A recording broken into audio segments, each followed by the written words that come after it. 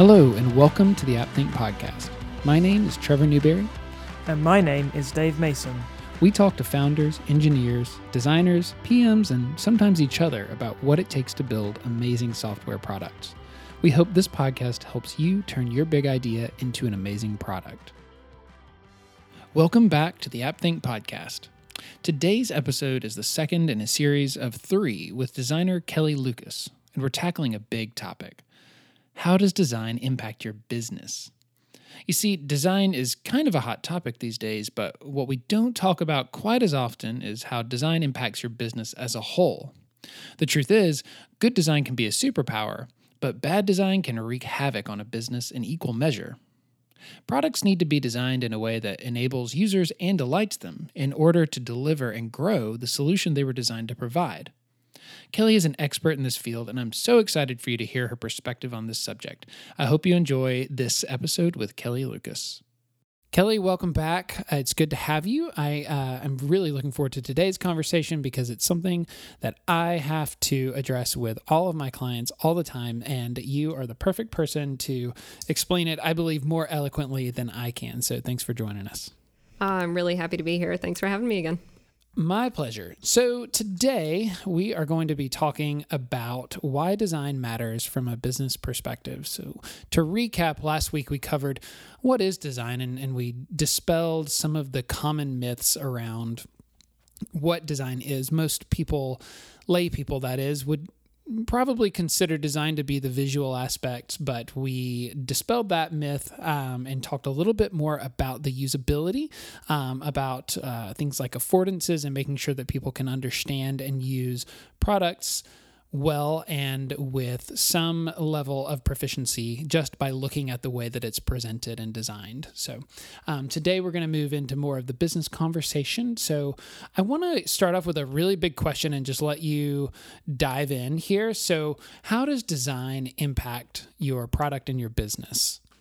Yeah, I think the first thing I would love to sort of dispel a little bit further is that I don't think that design is only done by designers. I know we touched on that in the first episode, but it's really important to understand that the things that we build are designed by someone possibly other than designers. So I don't think that designers hold the only answer to making sure that your products are successful. I do think that there is an aspect to the skill set that we have as designers that is unique. Not entirely unique, but we are trained to be professional question askers. I always joke that that's my secondary title, and it is I think where we tend to shine, specifically in the field of UX. It's almost entirely asking the why behind everything and making sure that we don't stop asking until we understand as much as we can. The key to having good design is understanding your users. There is a huge aspect of it that when you think about building something that people can use, you have to understand their motivations, their goals. What are they trying to accomplish? And the only way to do that in a way that is really going to make a better product is your proximity to those people. When the further that you are from those people, typically the worse your product is going to be. There's no big secret to it. It's just understanding people. Like I said, when you talk about designers, specifically UX, there's a massive piece of it where the main thing that we like to focus on is getting close to end users, understanding what they need to do. So like I said, it's not that we're the only ones with that skill set. It's just that we have spent a lot of time honing that skill set. And I think that is what lends itself to being a discipline that is geared towards making really good products and building more successful businesses. Yeah, and I think it's a great point that you just made. Pardon me. Your users are the people that, well, by definition, use your product. And if you have a product that has a goal of monetization, or if you have a product that has a goal of interfacing with another piece of software, or if you're trying to scale a product to sell, everything hinges on your users. So, it's probably intuitive to a listener to hear us have these conversations like we had on the last episode and this episode, but your users are the key to unlocking all of the success for your product. Otherwise, why build the product? I can think of a couple of instances where you build a product, maybe Well, no, actually, they have users involved as well, but there are people that build products for internal use only. But that's a lot easier to get close to the user and to understand the motivations. When you're building it for a B2B, or if you're building a B2C product, you have to get really, really close to those users. I was wondering if you have, because I have a couple of these, but especially in the work that you do, I was wondering if you have a couple of, or even just one example of how a small design change has had a pretty profound impact on the usability and the user acquisition rates for a product. Yeah, I can talk about probably several examples of work that we've done with Airship, but one of the ones that I refer back to a lot, I'm going to tell the story, is about Disney World and Disneyland. There was this study done, probably in the late 90s. This is a story that Jared Spool tells a lot, and he's, one of the gods of UX.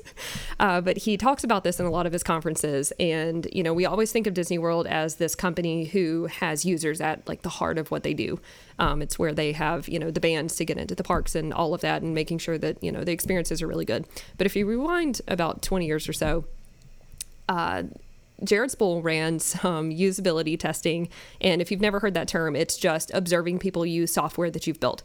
There's several ways to do it, but typically it would require, Trevor, if you were using the software, I would say, Trevor, I want you to go do X, Y, and Z and give you some tasks to do, and then observe what it is you do. So it's just a way of learning how people use software. But Jared Spool observed some people using the reservation software that Disney World used. And he observed hundreds of people using it, and he would say, okay, I'm going to give you a task, and I want you to look at the monorail at Disney World, and I want you to find the cheapest hotel on the monorail. Okay, great. Simple, easy to do. And they say, yep, I understand the instructions. Click, click, click, click, click. Okay, it looks like it's, X resort. And he says, okay. And what was actually happening is when the person was looking for a specific hotel on the monorail, the hotels that were showing up were not only the ones at Disney World, but also the ones in Disneyland. And so the person would end up looking at the monorail and saying, okay, yep, I'm going to go stay at X hotel. And Jared would say, okay, and it's on the monorail. And they would say, yep. And he would say, okay, you're like 3,000 miles off, and I don't think the monorail goes there. San Francisco. Okay, yeah.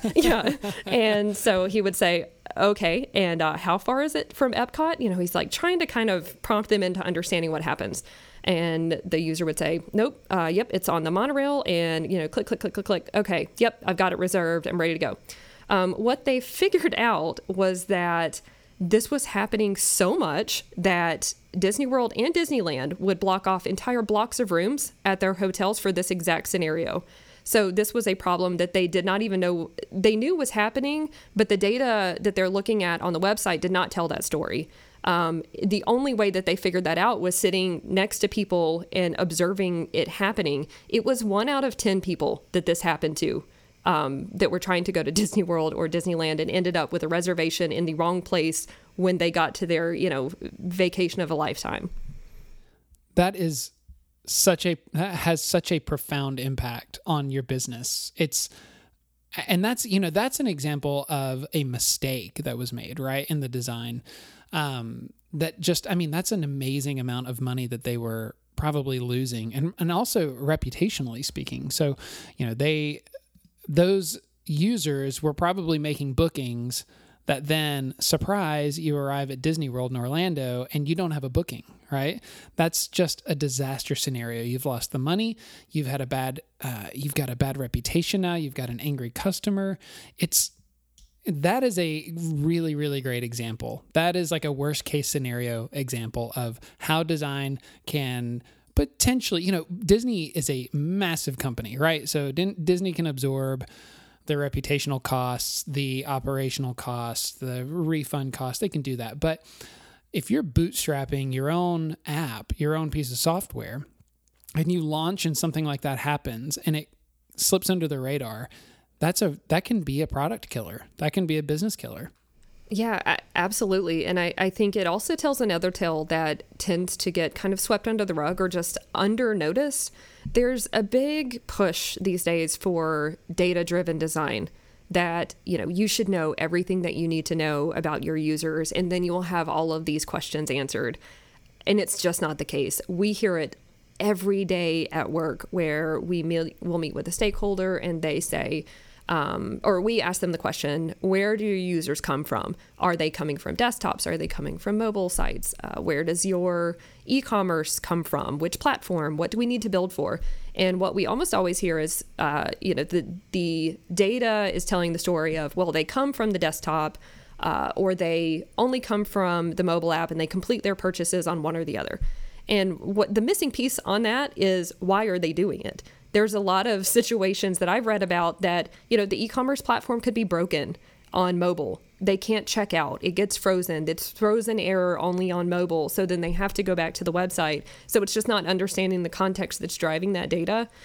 So I think it's twofold. And all of these decisions impact your business. If people are only coming from their mobile app because that's the only device they have, they can't purchase something on your e-commerce platform. You're never going to understand the why unless you talk to them. Nothing about the data is going to automatically tell you the full story. Mm-hmm. I think that's just a really great example. And I agree. I love data like the next person. And I think that data-driven decisions generally tend to be more accurate and yield better results. But it can't be a substitute. It can't take the place of having a conversation or watching someone interact with a product. I know you and I have done usability testing together with a product that we've both been working on, and the results were fantastic. We teased out a lot of improvements to be made for our users, right? And we were lucky enough to do that before we launched the product, right? So we didn't have to experience those pain points, in front of an actual user. We were able to actually put that in front of somebody and get that feedback, that not just quantitative, but qualitative feedback, and be able to make those adjustments as we were going along, and I think it's not just mistakes that happen either, right? It's just, on the last episode, we talked about affordances. It sometimes is a matter of someone understanding what to do.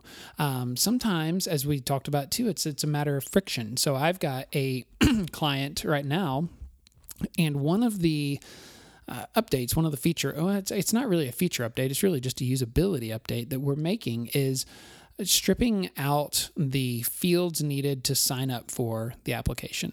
All right.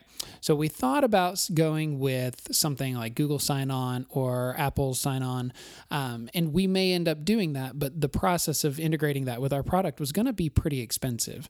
So we said, hey, look, let's just test if removing some of the friction before we make that investment actually increases sign-up rates, right? So if people are actually creating accounts just by removing a line that we're requiring them, or one or two lines, let's see if that has an impact. And you know what? It did, right? And so now my client feels a lot better about saying, you know what, $15,000 to do X feels a whole lot better, since we've validated the fact that this was a friction point, and now we can make a really strong improvement here.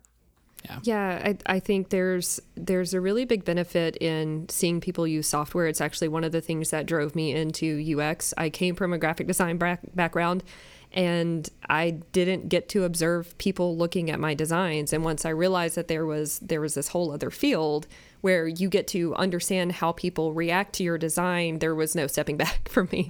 And Trevor, I think you make a really great point. When you do observe people using anything that you've created, the process of creating it introduces biases. So the things that I would name things are not immediately clear to others, depending on your background, depending on, is English your first language? Is, just what does this stuff communicate to you? The moment that you see 5 or 10 people going through using something, that's when you become aware of a lot of these things. The data is not going to tell you that story. I love the example that you just mentioned about sign up.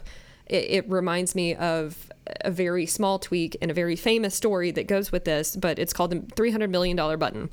And the only change, when you were asking about what changes can you make to fix some of this stuff, this circumstance was one change. It was one change that increased this particular company's bottom line by $300 million. And it's very similar to what you were talking about with the sign up. what they realized is this was for a very large e-commerce platform. The story does not disclose who the client was, but someone would go through the process of adding things to the cart. They would get ready to check out, and it would ask for your email and password, which doesn't seem like a big deal. Almost every platform in the world asked for this. There was no guest checkout. There was no other option other than, just put in your email, your password, and continue. Well, what they realized through lots and lots of, observational studies is when people got to that point, they didn't know what email they had registered for. They didn't even know if they had registered before, period. They would try multiple different email addresses, password combinations, reset the password, but they weren't even sure that they had originally signed up with it. So there were a lot of those circumstances going on.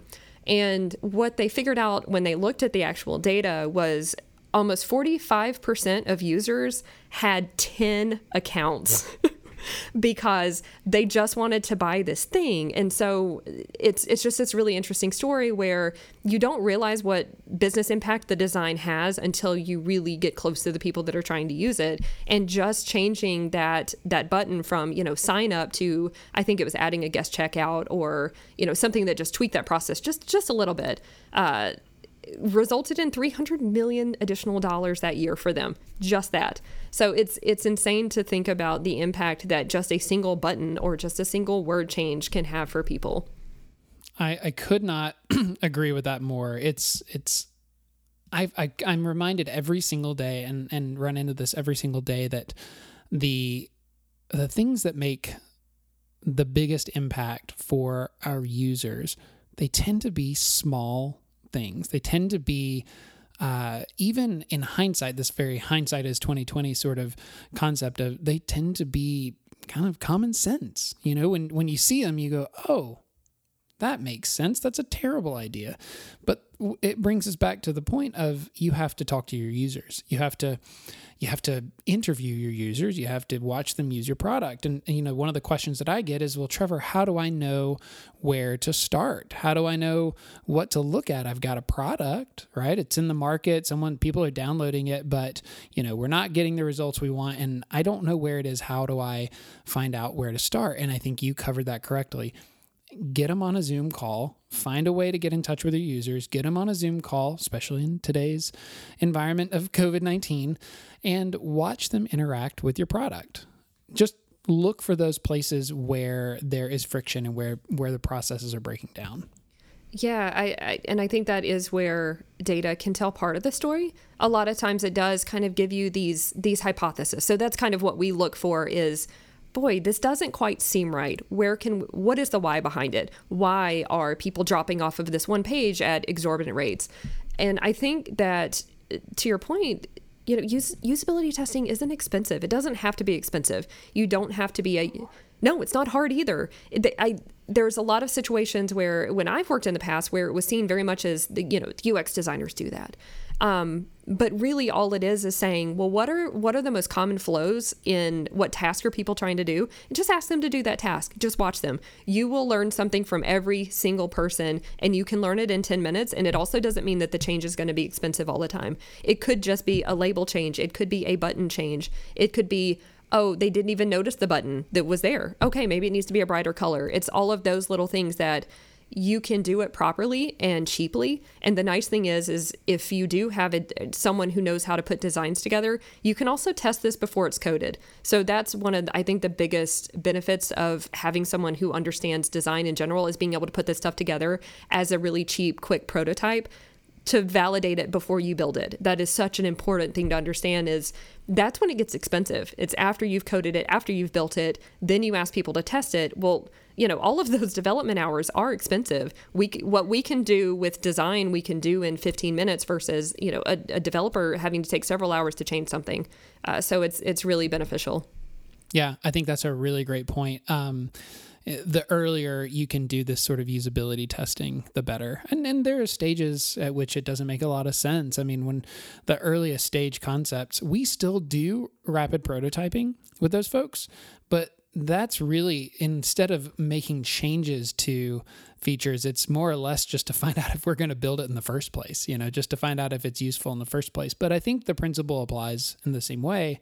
So, at this point we've covered, there is an obvious and profound business impact. There's a bottom line impact to good design. And that good design is not just about how pretty something is. It's about making sure that your user can get from point A to point B with the least amount of friction, so that you can generate the revenue or whatever other metric it is that you're using to measure success for your product that you're looking for. So one of the things I wanted to transition into, though, is that there are other things that design impacts that are really important for businesses, and this has to do with accessibility and compliance around like privacy and disability laws. So I know you're really passionate about that stuff, and so I wanted to let you kind of take that and run with it. I am. And Trevor, I'm going to pick on you a little bit, but there's so much more to design that is outside of even just accessibility and ADA compliance. And while those are super important, those often come at the end of building something. So you can imagine we've already determined to build this particular app, and it needs to be compliant with WCAG 2.1 guidelines, which is basically just saying it's accessible to people with varying abilities. Okay, well, that's part of it, right? So, but if you step back, there is a more umbrella term that encompasses all of that, and it's called inclusive design. So when you think of accessibility, it tends to be more on the end of the product life cycle. What inclusive design is focused on is making sure that the things that we build and who makes them are more inclusive to people at the forefront. So making sure that, for example, gaming remotes, this is a really important tale that I recently read in a book called Mismatched. But the entire book's premise is about mismatched situations that people encounter with software that they come across. So it doesn't necessarily mean that you have a disability. It just means that there's some sort of mismatch in this thing that you're trying to use, whether you're standing out in bright light and you can't see the screen that you need, whether you're trying to watch videos and there's no subtitles, but you're in a busy marketplace and you can't hear. Those are the kinds of mismatches that I'm talking about. And part of that is absolutely accessibility. It is making sure that any software that we build is compliant to ensure that people can access it. When I mentioned gaming remotes, there was an interesting part of that Mismatch book where they talk about the way that design, or the way that gaming remotes are designed is that they are designed specifically for people with two hands. There's no other way to use a gaming remote if you only have one functioning hand, or you can't have any use of your arms. It is exclusively designed for people with two hands. So even when you look at that, it's missing a lot of people. When you talk about the business impact of video games, well, you've already said that the only people who can play these games are very specific people who have use of two hands. Well, okay, but what about everyone else? That's completely unfair. And I can only imagine how it feels to people who love video gaming and would love to take part in that. So part of what inclusive design does is it looks at it from multiple angles. You can look at the product that you have and think about, well, who can we be excluding by building it this way? Is there anything else that we could tweak about this that would make it more inclusive? And there's this great example in that part of the book where they talk about World of Warcraft. And the way that game was built was mostly around combat. And they're interviewing a man who does not have use of his arms. And on his wall in his bedroom, he has a big pegboard with all different types of gaming remotes that he's never been able to use. But he really loves gaming. So what he really loved about the World of Warcraft is that he got to participate in a different way. So he has voice-controlled actions that he can incorporate with the game that will put multiple moves together in like a package. It could say like prepare for battle. Okay. And then the game would go and do all of these things for him instead of him having to use a remote. But what they figured out with World of Warcraft is that there's this whole segment of people who were only looking at the economics of the game and not interested in battle at all because they couldn't actually do some of it. And what they found most interesting was they would enjoy playing the game in a very different way. It wasn't the way the game was intended or to be designed or used, but this particular gentleman decided to just build or create leather, and he sold leather, and he focused on like the business building and building coalitions through that. So he, by using this game, and because it was adaptable for him, he got to enjoy the game in a very different way. But I think it talks about the business value of considering other people when you're building this stuff. The less people that you're excluding, obviously, the more market share that you have for your business. It's not just a feel-good thing. It's not a thing that we should just do because we're nice. Well, sure, that's fine, but ultimately, it needs to be beneficial for a business also. Well, that's a no-brainer. Just make sure that you're excluding less people with the stuff that you design. I love that. That's great. And yeah, you're 100% correct. I think that generally speaking, and I probably don't use the right language to speak about these things, but building for and considering, edge cases, right? For the people that do have to interact with products and with technology, or even just the physical products that we interact with day to day, it generally both improves society. It improves the equity in society, right? But it's also good business. It's a good thing to do all the way around. So, and we're very lucky to have folks like Airship and like yourself that can help their clients, to coach their clients to say, hey, have you considered this? This is a potential edge case that you might want to consider here, right? Does that make sense? Yeah, absolutely. And I think when you read through some of the research is that making these changes often makes everyone else's experience better. I can give you an example from last week on a new project that we started. It's software for people who work on foundations.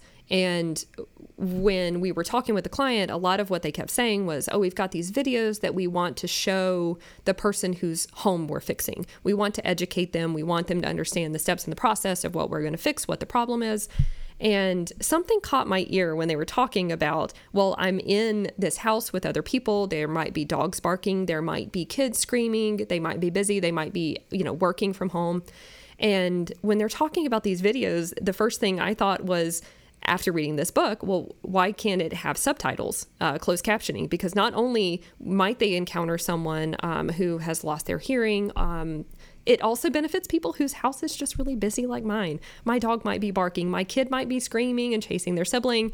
But just those little things, it doesn't mean that it's a more expensive product to build. It just means that the people who are using it have a better experience.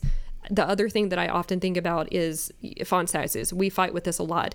When we make font sizes too small and people can't see them, that's a problem. But it's not just people who have low vision. It's also people who got their eyes dilated that day at the doctor. So these can be temporary situations. They can be permanent. But I think it just goes back to, these are everyday people, and there is no just perfect human. So we need to account for, a broader spectrum of humanity. So that's kind of the goal there, is making sure that we don't have blind spots and biases that prohibit us from building it for other people to use. Yeah, absolutely. I love that. So one of the things I kind of wanted to cap off with today on this subject is to talk, last time when we, on the last episode, I should say, we sort of ended with, how do we identify good design, right? How do we orient ourselves in a way that we can learn to see good design? Because as we learn to see good design, we can learn to implement good design in our own use cases. So the question that I have today is, what are the steps that we can take, either as service providers like you and I, or, if someone listening is building an app, a mobile app or a web app, what are the steps that we can take to make sure that we're considering design from a business case as well, right? And we've talked about some of these, but let's recap if we need to. Yeah, I think when you think about design and the business value, a lot of it is really just making sure that you are close to the people that you're designing for. It's going to be impossible to design a product if you don't understand what people need to do. Like I stated earlier, it's not a magic wand. It's not, if I hire a designer, I'm suddenly going to have better products. Like I said, our skill set is more behind the why and helping other people understand the why. It's not just for our own benefit. So I think when you think about building better products and the business behind them, It's ultimately understanding the people that the business is providing. And I think that is really the key. I don't think that there is any reason that just anybody can understand this stuff. I think it's a matter of understanding what it is you need to understand and then educating yourself a little bit. I mean, so there are plenty of articles online about how to do usability testing. There are plenty of, short 5-minute videos on doing this yourself. I don't think it has to be expensive or, be lengthy. I think, focusing more on equipping yourself to do some of this stuff is really beneficial. Yeah. Yeah. And I think what I would add to that is that I think the resistance that I get, in fact, I'm experiencing this right now with a client, is that it slows the process down, right? It slows you down a little bit to get out of the building and go, as they say, get out of the building and go talk to your customers or go talk to your users. It slows you down. And people that are putting 6 figures behind a product, they want their product in the market as fast as possible. And so I think this is a particularly important set of topics that we're covering today, because what I impress on people at every juncture is that this will make your product better and it will end up making your bottom line healthier. I have someone right now who I am submitting a proposal to, and this is a classic case, like you just discussed, is that this person has built a product in a vacuum. It's her and her co-founder, and they've built a product and they haven't gone out and talked to anybody. And I have had to make the pitch of, I know that this is going to slow down your development. I know that this is going to slow down the process of getting more users, but you have to stop, go back to the drawing board and conduct these interviews and put your product in front of people and watch them use it in order to really understand how you can leverage the money that you've got available to you, the time that you've got available to you in a way that's going to get you the best results. Because if you continue down the road of doing these things in a vacuum, you're going to build a product that no one wants, or even worse, gets close to what someone wants and just creates a bad reputation for your product. I love that you mentioned that. You cannot overstate how important it is to discover that information sooner. You can either discover it after you've spent $150,000 building something, or you can find it out within 4 or 5 days of building out a prototype, doing the user interviews, getting the feedback loop closed, and understanding you need to pivot within 4 or 5 days instead of after 6 months of development. I cannot overstate how important that is, that you invest the time that you have into building the right thing instead of figuring out way too late in the game that you've built the wrong thing and it's useless. Those changes are so much cheaper to make at the forefront instead of at the end of the project.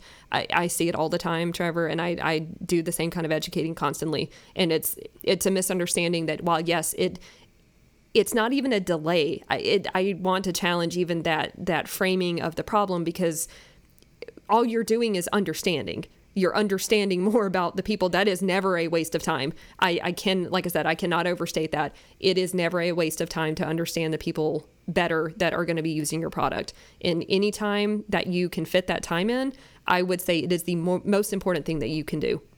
Yeah, I could not agree more. And, the most heartbreaking experiences that I have with my clients is when I get a client that has built a $150,000 product, and my job is to say, this is a solution in search of a problem, all right? You've built something that no one really wants, and we have to go back and fix that. And those are always really uncomfortable situations to be in. I think that my clients are usually thankful that I'm there to say that and to help guide that process, but it doesn't eliminate the real heartbreak of saying, oh, this is another $50,000 or $60,000 that we're going to have to invest in, not the testing, because like you said, that's easy.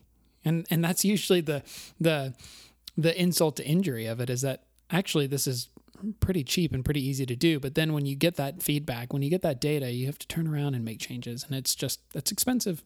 Yeah. It is, and it is heartbreaking. You see it a lot where people have this great idea and it's like they're just missing this like one piece of value behind it. It's not that the entire idea was garbage or that the code is really bad quality. It's often that they just didn't capture the value in the thing that they built, or that they could have done it for cheaper if they just understood sooner that, it's just this one feature that people really need, and you spent time building all of these peripheral features but missing the heart of it. That's why these products are not successful, and you could have found out sooner. That, I guess that's what I keep reiterating. When do you want to find out that information? You can wait until it launches and it fails, or you can spend the time at the forefront understanding people. Yeah. And there's one last thing that I just had this thought as we were wrapping that up is I really, to do this well, right? As a founder, if you don't have a designer that you have access to, one of the big hurdles that I run into is there's a sort of people hold their idea for their product a little preciously, right? They hold that idea, the archetype that they've built in their mind about their product. And what a lot of this process does is actually forces you to turn around and look at that and kind of blow it up, right? And so what I would challenge listeners to this episode to do is not only to engage in the process of good design and of interacting with your users, but also to be open to the fact that, something that you're really, really passionate about can either be a great hobby or it can be a great business. And oftentimes the difference between a really great business, a great product, and something that ends up just being a hobby or a failed product is the willingness of the founder to listen to their users and let go of their preciousness about that concept. So the people that I work with that do the best are the people that are willing to say, like, I have been thinking about this as this thing for 6 months and I was so in love with it. And then I got this feedback, and as painful as it is, I know I have to pivot my product. I know that I have to change this product in a way that will fundamentally alter the image that I had been holding of that product. And so I guess to leave it at that is to say, you have to, if you want to have a successful product and a business built around that, you have to have good design. And sometimes the process of good design means confronting the fact that your preconceived notions and biases were incorrect about your product. I totally agree. And it's honestly one of the most difficult discussions that we often have at work every day is helping people understand where they were wrong, because that's also not a good feeling. And it's such a human emotion to not want to be wrong in any circumstance, especially when they've spent time, money, resources on this idea that they hold very dearly, which is very understandable. But, I go back to, when do you want to find out that something was wrong? Do you want to find out before you've spent $250,000 or after you've spent it? Because I can tell you which I would want to be. And it is always uncomfortable to bring someone the data that shows, or the interviews that show that your idea missed a little bit, but we can pivot. And I think you have to be very comfortable understanding that your idea may be very close, but it may not be perfect, and that's okay. Because if you go through the process and you figure out that you were spot on, then you've just confirmed that, yes, I can now go build this thing. If it's slightly wrong, well, now I can pivot and make it more of what it should have been to begin with. And it's not too late to do that. Yeah, absolutely. Well, Kelly, this has been great. Is there anything that you want to add to this conversation? Anything that I've missed that we haven't covered? Oh, I could go on and on, but I think we probably beat a dead horse at this point. Yeah. This is good. Well, thank you as always. We've got one more episode coming up in this series where we're going to be talking, we're going to kind of be wrapping everything up with a bow and talking about design for founders. So we've talked about how to identify good design. We've talked about how to execute good design from a founder perspective. So now we're just going to talk a little bit more about how to combine all this stuff and some really practical steps for first-time founders, for non-technical founders, for how to get started with this stuff. So looking forward to that. But as always, thank you so much for your time. Thanks, Trevor. I really appreciate it. Thanks for listening to AppThink. If you want to learn more about how you can turn your big idea into an amazing product, head on over to appthink.io. That's appthink.io. to check out our free resources. And if you're ready to get started building your product, sign up for one of our courses to help you save time and money building an amazing, successful product.